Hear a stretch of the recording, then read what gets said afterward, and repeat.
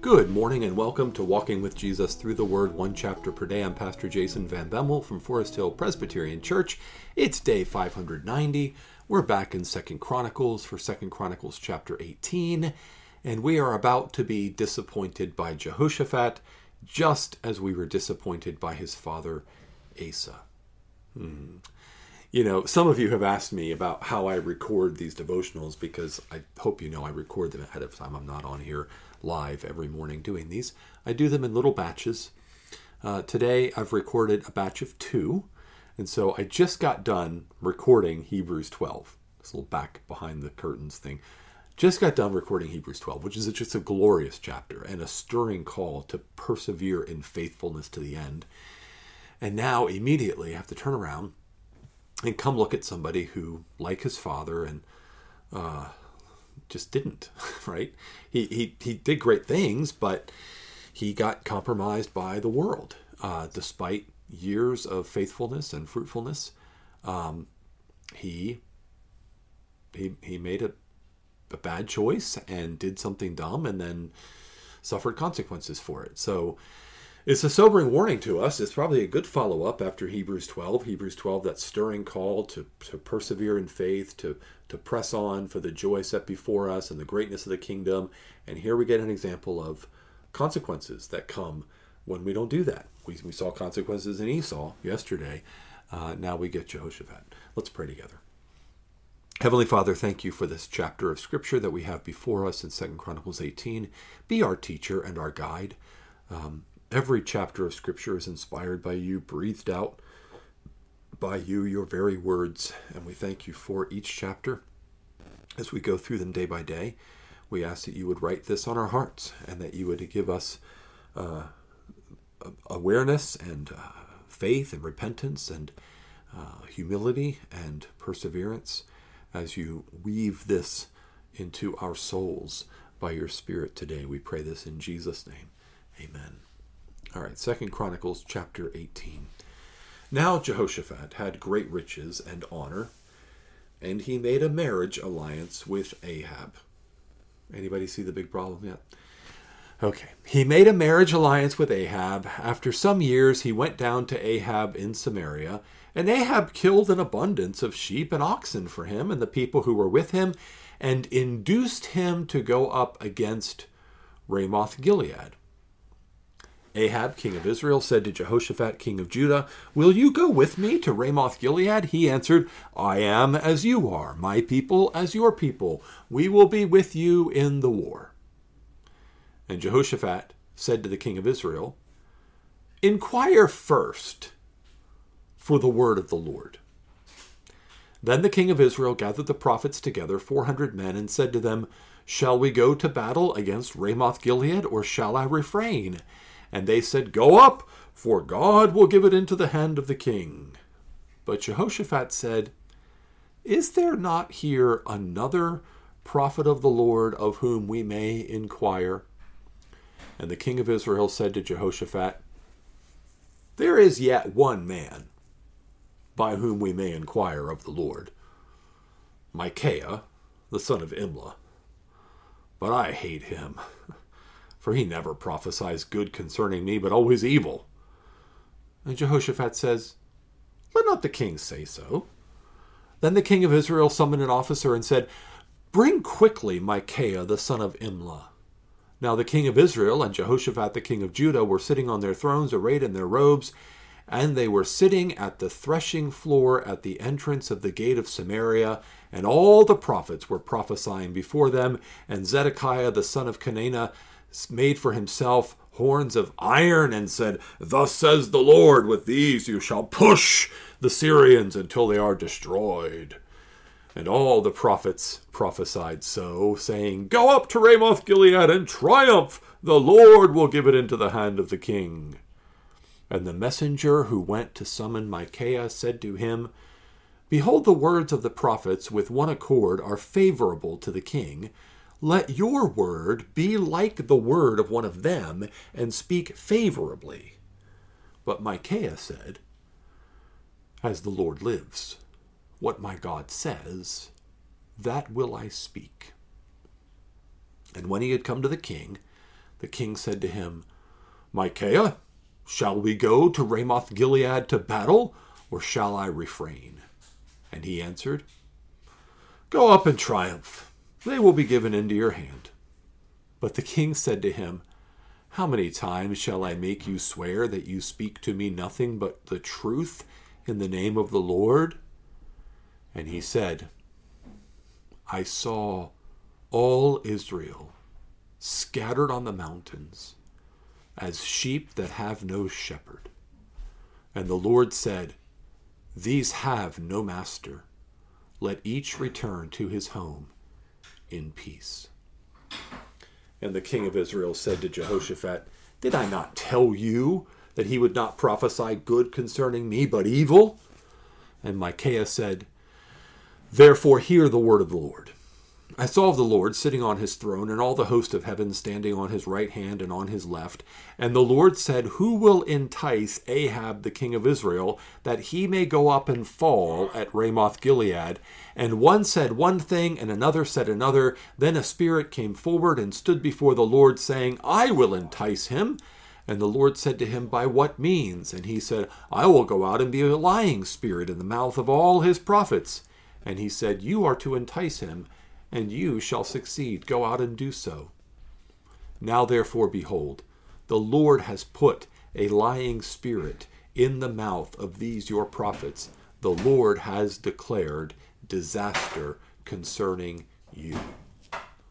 Then Zedekiah the son of Kenana came near and struck Micaiah on the cheek and said, Which way did the Spirit of the Lord go from me to speak to you? And Micaiah said, Behold, you shall see on that day when you go into an inner chamber to hide yourself. And the king of Israel said, Seize Micaiah, and take him back to Amon the governor of the city, and to Joash the king's son, and say, Thus says the king, Put this fellow in prison, and feed him with meager rations of bread and water, until I return in peace. And Micaiah said, If you return in peace, the Lord has not spoken by me. And he said, Hear, all you peoples. So the king of Israel and Jehoshaphat the king of Judah went up to Ramoth Gilead. And the king of Israel said to Jehoshaphat, I will disguise myself and go into battle, but you wear your robes. And the king of Israel disguised himself, and they went into battle. Now the king of Syria had commanded the captains of his chariots, Fight with neither small nor great, but only with the king of Israel. As soon as the captains of the chariots saw Jehoshaphat, they said, It is the king of Israel. So they turned to fight him. And Jehoshaphat cried out, and the Lord helped him. God drew them away from him. For as soon as the captains of the chariots saw that it was not the king of Israel, they turned back from pursuing him. But a certain man drew his bow at random and struck the king of Israel between the scale armor and the breastplate. Therefore he said to the driver of his chariot, Turn around and carry me out of the battle, for I am wounded. And the battle continued that day. And the king of Israel was propped up in his chariot, facing the Syrians until evening. Then, at sunset, he died. Well, thankfully, the next time we see Jehoshaphat, we'll have some better things to see about him. But in this chapter, he's a minor character. He's a background person, but he has been the focus here in 2 Chronicles, and we see him acting like a fool. Wish I could say something different, but he acts like a fool. He acts like a fool because he's trying to be wise. Thinking themselves to be wise, they became fools. That's what Romans 1 says about the human condition, and you are never more likely to be a fool than when you think you have it all figured out and you are the clever one. Jehoshaphat enters into a marriage alliance with Ahab. Now he has to know that Ahab and Jezebel have allowed the Baals and the Asherahs to flourish throughout Israel. But he reasons politically in a worldly way. A marriage alliance is a good way to join our houses together. In fact, he's so committed to joining their houses together that we see him in verse 3 answer Ahab and his inquiry about going up to Ramoth Gilead. I am as you are, my people as your people. We will go with you in the war. So he's ready to do what Ahab says to do. Now, on the surface of it, if we understand our history, going up to Ramoth Gilead is not a bad thing. They're trying to recapture the principal city of Israel on the other side of the Jordan toward Gilead, Ramoth Gilead. Ramoth Gilead is this great city that was, remember, rescued by Saul and then honored Saul and Jonathan by bringing their bodies down from Mount Gilboa and honoring them. And so they are an Israelite city. They've been captured by the Syrians, and they're trying to set them free. That's a good thing to do, but God is not going to bless this, and part of it's because he's looking to judge Ahab for Ahab's years of wickedness. Now, Ahab has had a time of repentance, but this is still not God's will.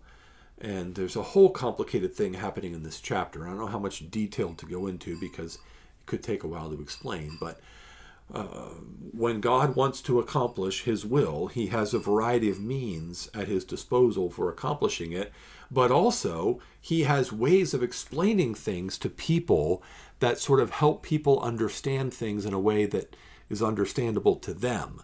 So I don't know whether to take Micaiah's account of there was a council in heaven and all the spirits were gathered around, and the Lord said, who's going to entice Ahab to go up to Ramoth Gilead? And there's one who says, I'll be a lying spirit. And so the Lord says, go out and be a lying spirit. I don't know whether that is a literal revealing of what happens in heaven, or whether it's just the vision that Micaiah was given so that it would be in an understandable way, explaining the hidden counsel of God, the divine mystery of God's will and providence, and how he unfolds it in ways that are a little bit easier to understand. I don't know. I incline a little bit toward the second, but I don't want to say that it couldn't be. Here we see God, though. He's reigning over foolish, sinful choices. He's reigning over sad, tragic events in such a way as to accomplish his will, but himself not be guilty of sin or the author of sin. The Lord did not lie to anyone, and the Lord did not, tempt anyone. He is above sin and apart from sin, and yet he's using secondary means, secondary causes to accomplish his will, which is to bring down Ahab, to begin the downfall of the house of Ahab, and to really chastise Jehoshaphat, who is in deep error here. So instead of focusing so much on that, what I want us to see is how Jehoshaphat here has gone up to have this feast with Ahab. He's been eager to go along with Ahab, and yet he knows the Lord enough to know we need to get the word of the Lord. And they go to great lengths to make sure they get the real word of the Lord. I mean, there's 400 prophets of the Lord, and they're all saying, go up and triumph. The Lord will give it into the hand of the king. But Jehoshaphat knows the Lord well enough to know these guys aren't speaking the word of the Lord. Like he knows what the word of the Lord sounds like. He knows the way God speaks, and he knows that this is not quite right. Right? This is not quite what God would say and how he would say it. So he asks if there's another, and so they go and get Micaiah, and they press Micaiah to tell them the truth, and they finally get Micaiah to tell them the truth, and then they go against it anyway. Listen, I think that's the sobering splash of cold water to the face, wake-up call message for us here in 2 Chronicles 18 is that if you know what the word of the Lord is, don't directly go against it because what? Because you've already made your plans? Because there's something you want more than obeying God? Because you think somehow you'll make it work out anyway? I mean, Ahab locks up Micaiah in jail and says, feed him with a meager ration of bread and water until I return in peace. And Micaiah says, if you return in peace, the Lord has not spoken by me. But here's Ahab thinking somehow through political calculation, manipulation, he can what? Get Micaiah to intercede on his behalf and overthrow the counsel of God? No, that's not going to work. Well, then he thinks, I'll disguise myself. They'll never know that I'm the king of Israel. And so they look at Jehoshaphat, king of Judah, and they go after him because the king of Syria has said, only fight with the king of Israel. And Jehoshaphat's like, oh, get me out of here. I've been set up by this guy who, is not to be trusted. And he gets out of there. God protects him. God drew them away from him. But then a certain man drew his bow at random. I love this in verse 33. A certain man drew his bow at random and struck the king of Israel between the scale armor and the breastplate. This is random bad luck, right?